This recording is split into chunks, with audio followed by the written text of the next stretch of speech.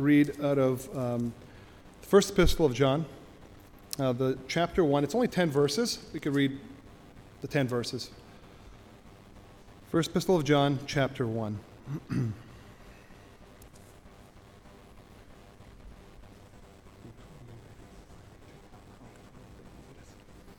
That which was from the beginning, which we have heard, which we have seen with our eyes, which we have looked upon,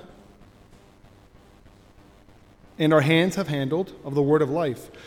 For the life was manifested, and we have seen it, and bear witness, and show unto you the eternal life,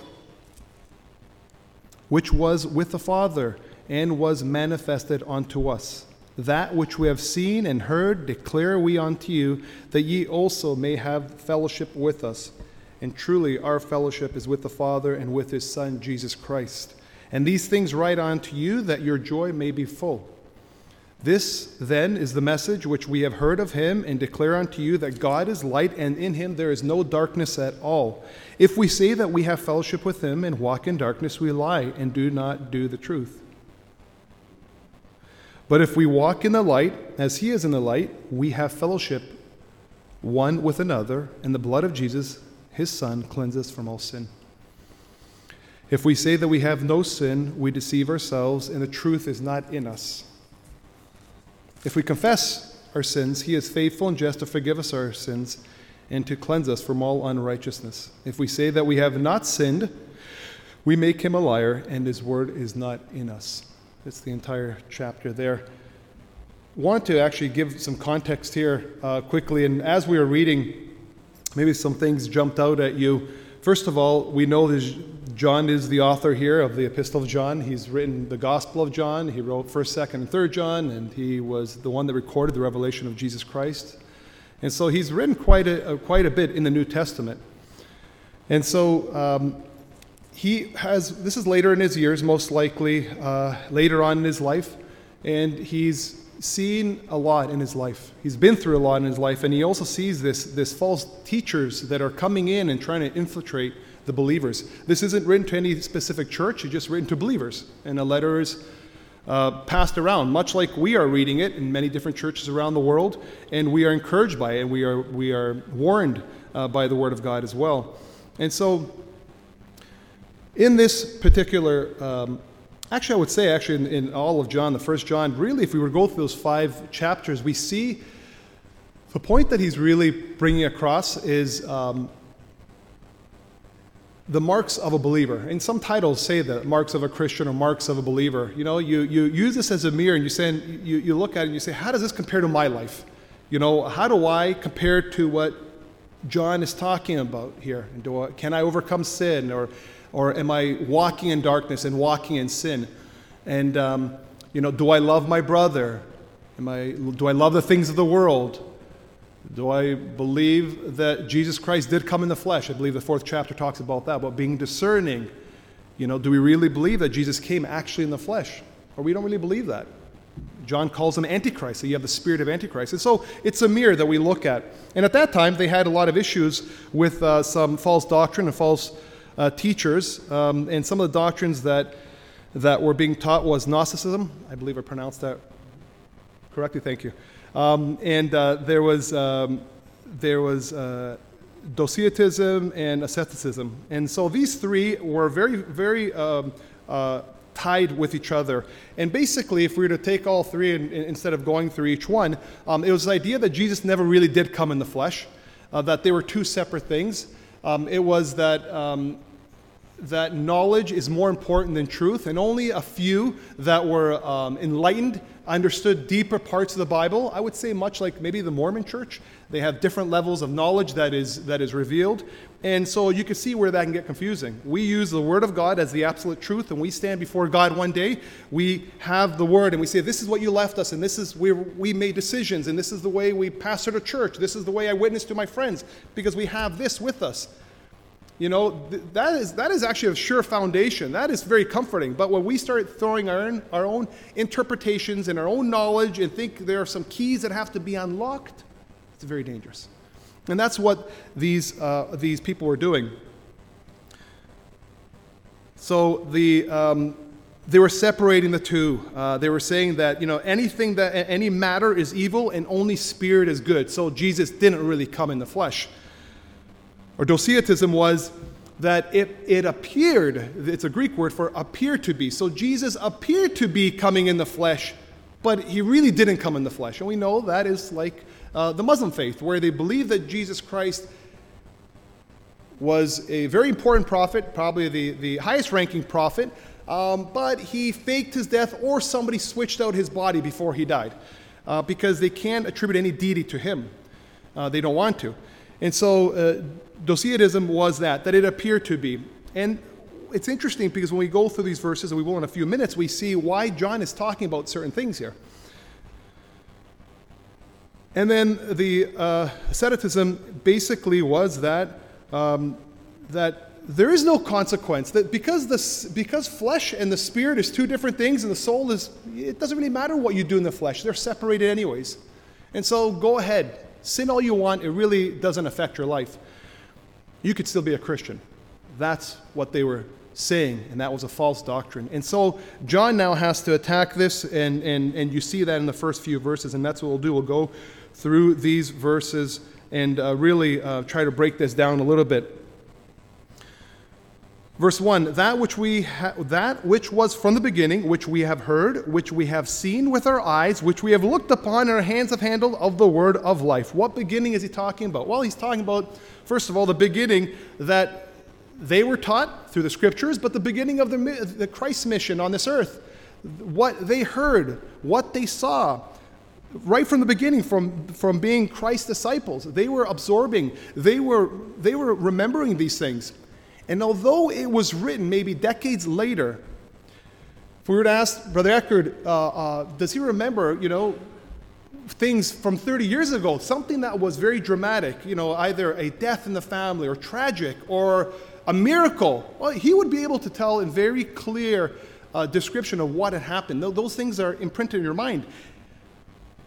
But this was even much more, because it was the work of the Holy Spirit. And the Bible actually speaks about that in the Gospels, that it was the Spirit that revealed and reminded them exactly what had taken place. And so John is writing this. He's saying, listen, we heard, we saw, we've seen with our own eyes, we looked upon, we handled. He says the word of life.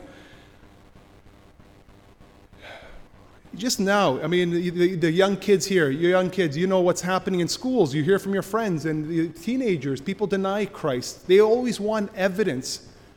Oh, if I can only see this, if I can only see that, maybe I would believe. These were eyewitnesses to what had happened. This is not a fairy tale. This is not a story that we hear in Sunday school, and maybe all our life we've been churched and we think this is something that my parents believe. These were factual. There are eyewitnesses. I believe Josephus, who was a Jewish historian, speaks in the first century, speaks about Jesus Christ. He says, this man, if you can even call him a man, the things that took place was just amazing. And so John is writing this, and he's saying, listen, we have seen, we have touched. Why touched? Because he wants to really emphasize that Jesus did come in the flesh. He wasn't just a spirit. When Peter was put in prison, Acts 4:19, but Peter and John answered them, whether it is right. Remember when they were questioning him, why are you preaching? We told you don't preach no more. Don't speak these things. And they were brought to the higher authority. And Peter answers, and it says, Peter and John answered them, whether it is right in the sight of God to listen to you rather than to God, you must judge. For we cannot but speak what we have heard. Again, they were eyewitnesses to what happened. And if it cost them their life, they were willing to die for it. Why? Because it was real. It was real. 2 Peter 1:6, for we did not follow cleverly devised myths when we made known to you the power and the coming of our Lord Jesus Christ, but we were eyewitnesses of his majesty. For when he received honor and glory from God the Father, and the voice was borne to him by the majestic glory, this is my beloved Son in whom I am well pleased. Remember, there was the disciples that saw also him on the Mount of Transfiguration. That was ingrained in their mind. They would never be able to forget that. In Luke 24:39, see, Jesus saying, see my hands and my feet, that it is I myself. Touch me and see, for a spirit does not have flesh and bones, as you see that I have. Jesus Christ was fully God, yet he was fully man. Even after his resurrection, I believe he asked to eat. He was hungry. A spirit is not eat, nor is he hungry. When prior to his resurrection, we know that Jesus fed those that were hungry, and there was meals taking place. And so he was fully human. The end of that first verse says, of chapter 1, verse 1, it says, that which was from the beginning, which we have heard, which we have seen with our eyes, which we have looked upon, and our hands have handled, of the word of life. The word of life, what is that and who is it? It's not just a what, it's a who. The word of life was the gospel, is the gospel, but the word of life was Jesus Christ and is Jesus Christ.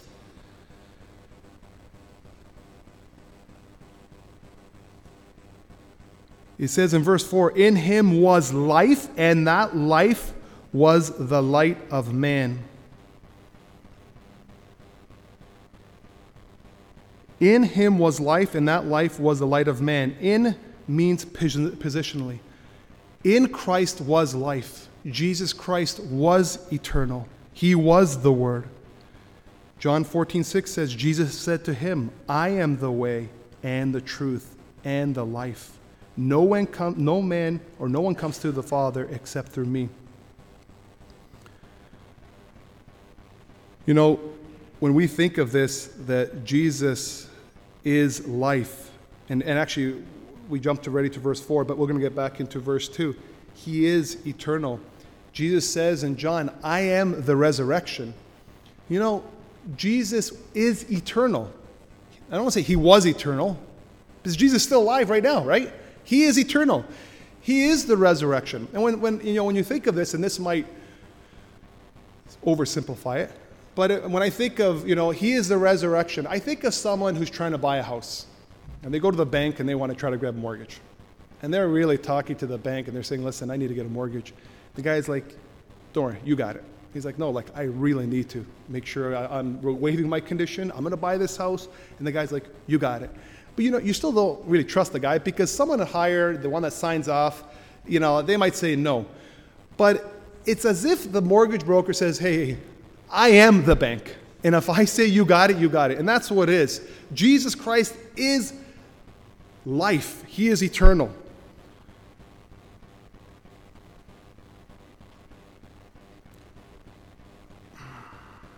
First John 5:20 says, and we know that the Son of God has come and has given us understanding so that we may know him who is the true. And we are in him who is true. And his Son, Jesus Christ, he is the true God and eternal life. Again, why is this important? I think it's important because I think even today, even among Christianity, the deity of Christ is being challenged. Maybe we have doubt. And it's okay to say that we don't understand. We don't understand a lot of things in the Bible. If we can understand who God really is in its fullness, then either God is very small or we are very proud and arrogant to say that we fully understand God. The Bible says that no man knows the mind of the Lord. His ways are way higher. It's okay to say that we don't understand, but we believe because the Bible says it. Verse 2 of 1 John says, For the life was manifested, and we have seen it. Think of this. Life was manifested. How was life manifested? Through Jesus Christ. Life was manifested, and we have seen it, and bear witness, and show unto you that eternal life which was with the Father and was manifested unto us. The same writer, and I think we use this a lot when we're talking about the deity of Christ. We go to the Gospel of John. That same writer, when it talks about in the beginning was the Word, and the Word was with God. In John chapter 1, the Gospel, 1:14, when it talked about in the beginning was the Word, and the Word was with God, and the Word was God. Verse 14 says, and the Word became flesh. So that Word, the eternal life, manifests himself through Jesus Christ, and is manifested, and we have Jesus Christ. And the Word is manifested in verse 14. And who was that? And we beheld his glory. It was Jesus Christ. The Word became flesh. You see, Jesus Christ had no beginning and no end. He is eternal. And he is the one that we worship, and he is the one that we will have to give an account to on Judgment Day for those that have not surrendered life to Christ.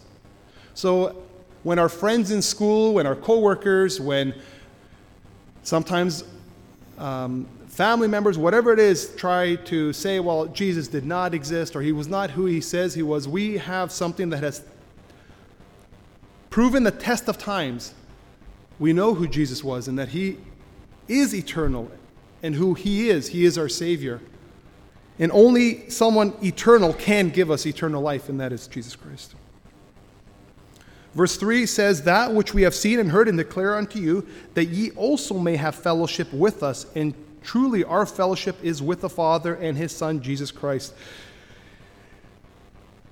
That which we have seen and heard declare unto you, that ye may also have fellowship. What was the purpose? Why were they declaring this truth? Why were they declaring this gospel? Why were they declaring this message? Well, the ultimate goal is that they would have fellowship, that we would have fellowship with one another. And that fellowship is more than just we have our denomination. It's more than just a denomination. It is a fellowship that we have, the partnership or the unity, the covenant that we have, that Christ made with us. I will make a new covenant, I believe Jeremiah 33 says. And so we have that fellowship with him. And this is John's purpose for writing to these believers that were scattered around, perhaps maybe some persecution or just for whatever reason they were around in different places. And this whole idea was to encourage them that they would have this fellowship. And so I think it's important that we would also remember our fellowship. As much as our church is so beautiful and we have a lot of beautiful things, and I'm so thankful that we were born and raised in this church and in this denomination. I could have been born and raised a different faith, or maybe to atheistic parents. I'm so thankful that we have this. But my identity is in Christ. Our identity is in Christ. And the reason we have this fellowship as a church is because we have fellowship with Christ. That is the principle. It is the fellowship with Jesus Christ. 1 Corinthians 9 says, God is faithful, by whom you were called into the fellowship of what? His Son, Jesus Christ, our Lord. Verse 4 of 1 John. And these things write unto you, that your joy may be full. Again, why is John writing these things? Why is he writing this? Because he has a passion. We know if we were to go through these few chapters, he calls them my little children. He's like a father speaking to little children. These aren't, maybe some were young, because he does mention youth in here as well. Maybe some younger believers, but he's treating these believers as children, his own children. And he wants to encourage them, and he wants to write to them that their joy may be filled and full. And I want you to know, again, for the young ones here, it's nice to see the young ones sitting in the front bench. I love it. And I actually like that it's kind of a smaller crowd at church because it's kind of a little more personal. Even in our church, when it gets a little smaller, it's okay, it's nice, it's personal. But your preachers or the preacher, they don't preach here because we don't preach here because we feel like, I don't feel like doing this at all. Hopefully we're passionate, but we love you. We want to see that your joy is full. And my brother Ronnie had a sermon today in Philippians just about how Paul was writing and rejoicing, and he's constantly talking about rejoicing while he was in prison. And so the joy that the world shows and the joy that as Christians we can experience are two different things. Happiness is different than joy, right? Happiness is based on happenings. Joy is something deeper, much deeper. It's not based on happenings. And we have to be careful, I speak for myself first, that we don't tie those two together. And so that's why we preach, because we want your joy to be full. I want my joy to be full, because you're going to hold me accountable. And we hold each other accountable and encourage each other. Verse 5 says, this then is the message which we have heard of him. Now he goes on to the message, and declare unto you that God is light and there is no darkness. And in him there is no darkness at all. God is light. We're very familiar with that. God is light. What is more powerful, darkness or light? Light, obviously. When you walk into a dark room and your house is dark, you come back from church or from wherever you're coming back from, it's nighttime, and you turn on the lights, or you turn on lights. What happens? Well, light just floods the room. Now, if you're in a hallway and you go in your bedroom and your bedroom is dark, and you open up your bedroom door and you have lights in the hallway, does darkness come out? No, light just goes in. Light is just the absence. Darkness is just the absence of light. And so, God is light. God is light. And again, that was a very simple analogy, very, very, very simple analogy. But the bigger picture I would see is we see in this world, when the world tries to remove the light, God is light, right? When the world tries to remove the light, we see darkness creep in. Morals, people are sinning, they don't even care anymore. All kinds of things, bills are being passed in government. And people have no conscience, their conscience is seared. And that's because we have shut the lights. Now, you can never shut God, and I've said this on Thursday, actually, in our church. We say, we've heard this, we've taken God out of schools, we've taken God, and that's why there's you can't take God out of anything. God removes himself or stays silent, and he allows the man to expose what he's really of in his nature, sin nature, and see how far a man can go. And so, John, the same writer here, in John 3:18 says, and this is the judgment, that light has come into the world. Light has come into the world. But men love darkness rather than light because their deeds are evil. Light has come into this world, but men love darkness rather than light because their deeds are evil. You see, in the darkness, mold grows. In the darkness, people sin. Everyone here knows their own little struggles when no one's watching. But if there was a light and if everything was always exposed, we'd probably be a lot more careful of how we act and what we say. But the funniest thing, it's not even funny, is that God sees everything. Who cares if our fellow brother or sister sees? God sees everything.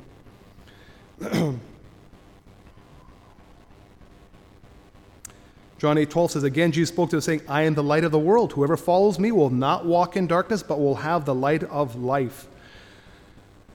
And he goes on to now in verse 6 says, if we say that we have fellowship with him and walk in darkness, we lie in the truth and do not say the truth.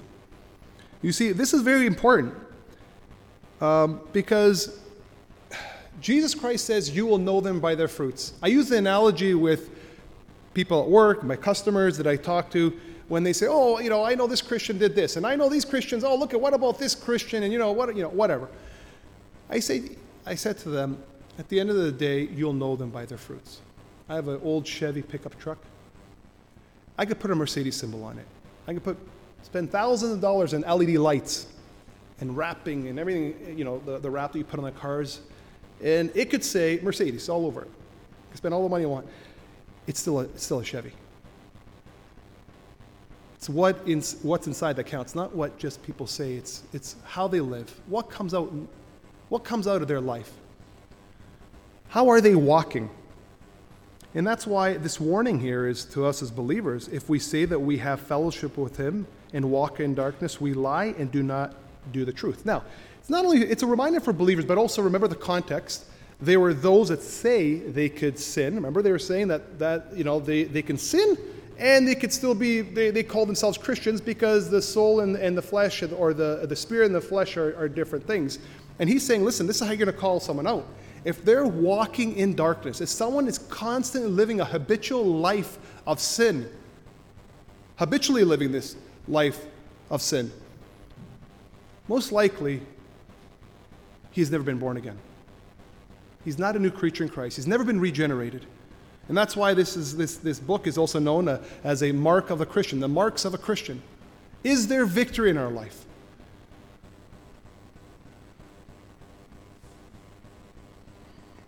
This next chapter says, but whoever hates his brother is in darkness and walks in darkness. I mean, look at this is saying even about hating our brother. He said you're walking in darkness. And he does not know where he's going because the darkness has blinded his eyes. I think that same chapter says, how can we say we love God who we don't see, but we have a hard time with our brother or sister who we do see? We're going to spend eternity with them. And sometimes we can't sit in the same bench, or we can't see him, or whatever it is. Verse 7, but if we walk in the light, as he is in the light, we have fellowship with him, with one another, and the blood of Jesus Christ, his Son, cleanses us from all sin. Now here's this walking again. This walking is this habitual lifestyle of walking. It's this, when someone walks, they're not standing, they're walking, they're moving. It's continual. You're continual. You're walking. You're walking in the light. there will be, and he gives some clues here, really important clues, I think, which is very important. Doesn't mean we're perfect. It doesn't mean we don't sin. As one brother prayed at our church, we're not sinless, but we sin less. And so the idea here is that our life should demonstrate. The Bible says, I think in Matthew 5, be lights of the world. We should be a light in the world. We should all be lights in the world. We should be pointing to Christ. And that should be our walk.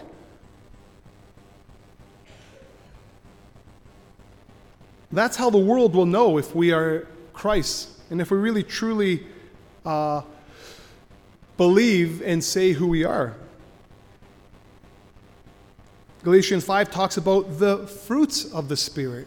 There's the fruits that are manifested, or the works of the flesh, but there are fruits of the Spirit, or the fruit of the Spirit. We say fruits, we like that, but we're like, okay, I got that one, I don't got that one. It's the fruit of the Spirit. Spirit produces fruit, and this is what it is. And that is what should be coming out of my life. But the fact of the matter is, we're still in the flesh. We're still in the flesh. And John talks about this in chapter 5. He says, chapter 5, I believe, verse 17 or 18, all unrighteousness is sin. All unrighteousness is sin. Serbian, doesn't matter. Svaki nepravda je greh. Because you would hear in Serbian language or in the English language, we use these little softer words for sin. Shortcomings or boo-boo or, I missed the mark. No, you sinned. Because God's standard is so high, I am not going to make it that it's not. We've sinned against God, and it's sin. Jesus raised the standard. Remember to the Pharisees, he says, even if you look at a woman with lust, you've committed adultery. If you hate your brother, you've committed murder. We're not going to downplay sin. Anger, sin. Lying, sin. Impatient, it could lead to sin. There's this righteous anger. Sure, of course, Jesus had this righteous anger, but we're not Christ in that sense. We lose our cool sometimes, whether it's through our kids, whether it's twisting the truth a little bit. But there is a remedy here, and there's this encouragement. He says, and the blood of Jesus Christ, his Son, cleanses us from all sin. You see, we are to be new creatures. We can't be walking in darkness. We can't be walking in darkness. We are to be new creatures. Romans 6 talks about that, of who we yield our members, servants to him you will obey. Who is your master? Is it God or is it the enemy? And our life will portray who that is. 2 Corinthians 5:17 says, therefore, if anyone is in Christ, he is a new creation. The old passed away. Behold, the new has come. There should be a change in a person's life once he has been regenerated. And I would say that change is more evident as we grow spiritually. Let's call a spade a spade. It is what it is. We cannot expect a Paul experience, maybe in some ways, but that is not always the case where somebody is completely changed. Positionally, he has changed. He is one with Christ, but there are maybe some bad habits that he realized that he slips up sometimes. Maybe it's words that he slipped up. He's like, I wasn't supposed to say that. There, he sinned. Does that mean now he's not been saved? No. It's the sanctification. It's this reminder that he is in the flesh and he's going to be, or she will be wrestling. Maybe it's lust. You're going to be wrestling with the flesh. But don't give in. We are new creatures in Christ, and there should be something different about us. And I think that is a turnoff, I think, again, that if there are those that believe that, we could just be called Christians and there's no change in our life, I think that's what turns off a lot of people in the world. There's nothing different. What's the difference?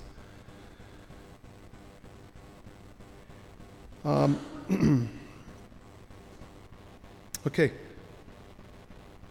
Verse 8. If we say that we have no sin, we deceive ourselves and the truth is not in us. Again, all unrighteousness is sin. And I think this is a very, very, very important, not because I think, but because it's in the Bible. All unrighteousness is sin.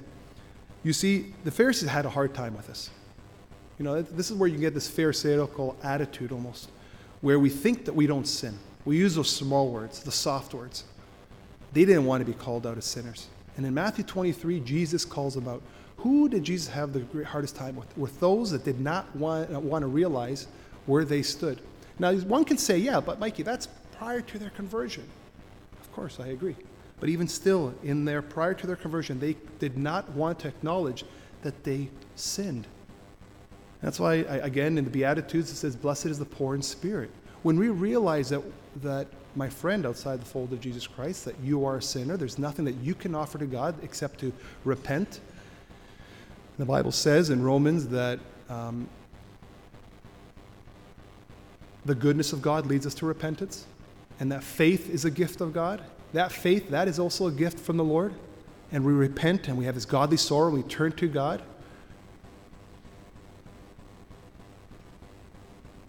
That He changes our life. That He changes our life. In verse 8, if we say that we have no sin, we deceive ourselves and the truth is not in us. But I believe this is talking to Christians as well. Because the fact of the matter is we know that we still do sin. This is not a license to sin. This is not a way to abuse grace. It says here in verse 9, very, very important. I think this is very important. If we don't acknowledge our sin, then how do you confess? How do you repent if you can't acknowledge you have sinned? It says, if we confess our sins, He is faithful and just to forgive us our sins and to cleanse us from all unrighteousness. This is a mark of a Christian. One that realizes that he has failed or she has failed. And understand that we're not perfect. And understand that yes, God sees us as saints. Paul wrote to letters, he calls them saints. He doesn't call them sinners. We positionally are, we've switched positions in the sense that Christ has taken on our sin and became sin for us, and we have taken on Christ's righteousness. But we're still in the flesh. We have not received our glorified bodies yet. And that's why in Romans, I believe 8, it talks about even the creation is groaning. And our bodies are groaning too, for our glorified bodies, where we're not tempted anymore. We're not struggling with our struggles anymore. And I think we set ourselves up for failure if we try to think that we're going to be perfect. We strive. There's daily sanctification. And I know I went off a little, that's why I kind of lost my focus. And I remember, I think this is where I was going to go, is there's daily sanctification. And that's why you will see someone who grows. And that's why I mentioned Paul. It's not always as, Paul's life was completely changed on the road to Damascus. But I'm sure he grew as well. I'm sure there was growth there as well. And in a believer's life, you see a seasoned believer where I look at my own life here. Not that you use your own personal life to interpret Scripture, but I can see in my own life certain things where I was like, oh, well, it's like, now it's like, no, it's like, that's wrong. That's wrong. And for everyone, it's something different. And so there should be growth, and we strive for that, and we're setting ourselves apart, sanctifying, and going through sanctification on a regular basis. But if we don't understand that we do sin as Christians, what is there to repent of? What is there to confess then? And why are we even setting ourselves apart if we feel or we think that we have somehow attained perfection? And here's a beautiful part again. That is a mark of a Christian, one that is willing to show humility and humble himself or humble herself and confess. James says, confess your faults one to another that you may be healed. It's our struggles. And it is so we can be kept accountable. It is so people can pray over us or pray for us, encourage us. And maybe in our circles, we're always scared what people think. I know that's the way I was brought up. Oh, don't, what are people going to think? My kids say that to me all the time. You're always worried what people are going to think. I'm like, man, I can't believe I'm like my dad now in that sense. But I think I'm not to that degree. And so there's a bigger picture. Obviously, if someone's struggling with things, we're going to be careful what we share, because that can lead them to stumble as well, or can lead them to maybe excuse their own struggle. So we are to be careful who we share our struggles with, but we are to keep each other accountable. That is the purpose of a church as well, that we would grow in the image of Christ, that we would be imitators of Him and follow Him.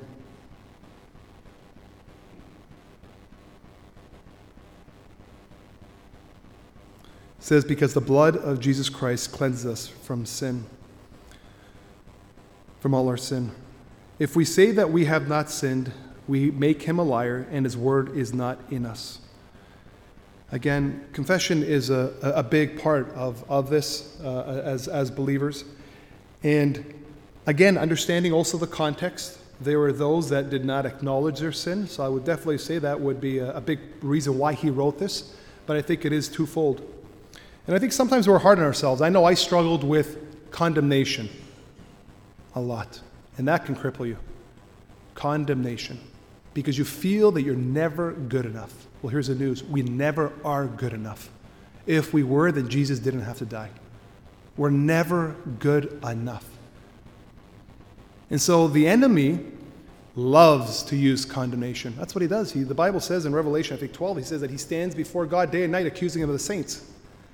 And then we hear that he is going to be cast out. He will not be able to do that anymore. And yet in the second chapter, it says, my little children, of 1 John, my little children, he continues here, my little children, these things write unto you that you sin not, and if any man sin, we have an advocate with the Father, Jesus Christ the righteous.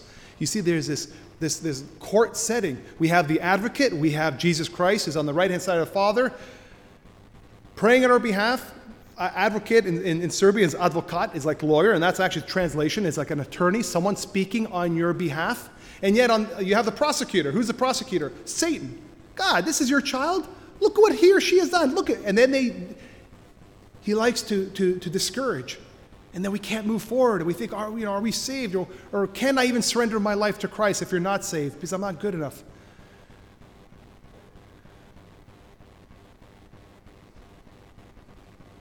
The message here was for encouragement. And I hope that this message goes out today for an encouragement. For those that have not surrendered their life, that you would acknowledge your life, that you would acknowledge that you are a sinner in need of a Savior, that you would repent of your sin and turn to Him in faith, knowing that He has supplied everything you need to be saved, His blood on the cross, His resurrection.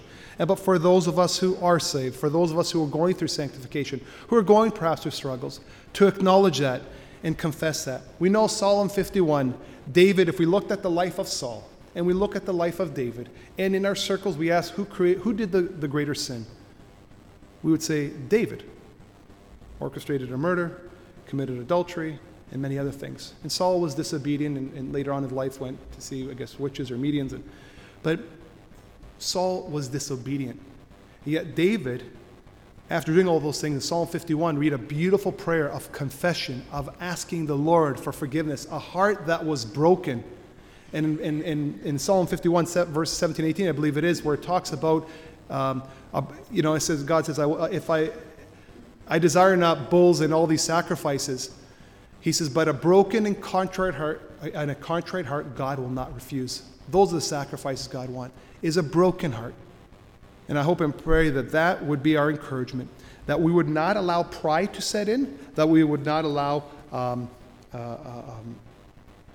condemnation to set in, where it's the flip side of that, where we just can't move forward, but that we would confess and move forward. And again, for the young ones here, when they question, did God really exist? You can always say there were eyewitnesses. They were eyewitnesses to His account. And this is what, in court today, an eyewitness account is huge. I mean, one eyewitness, two eyewitnesses, it's a done deal.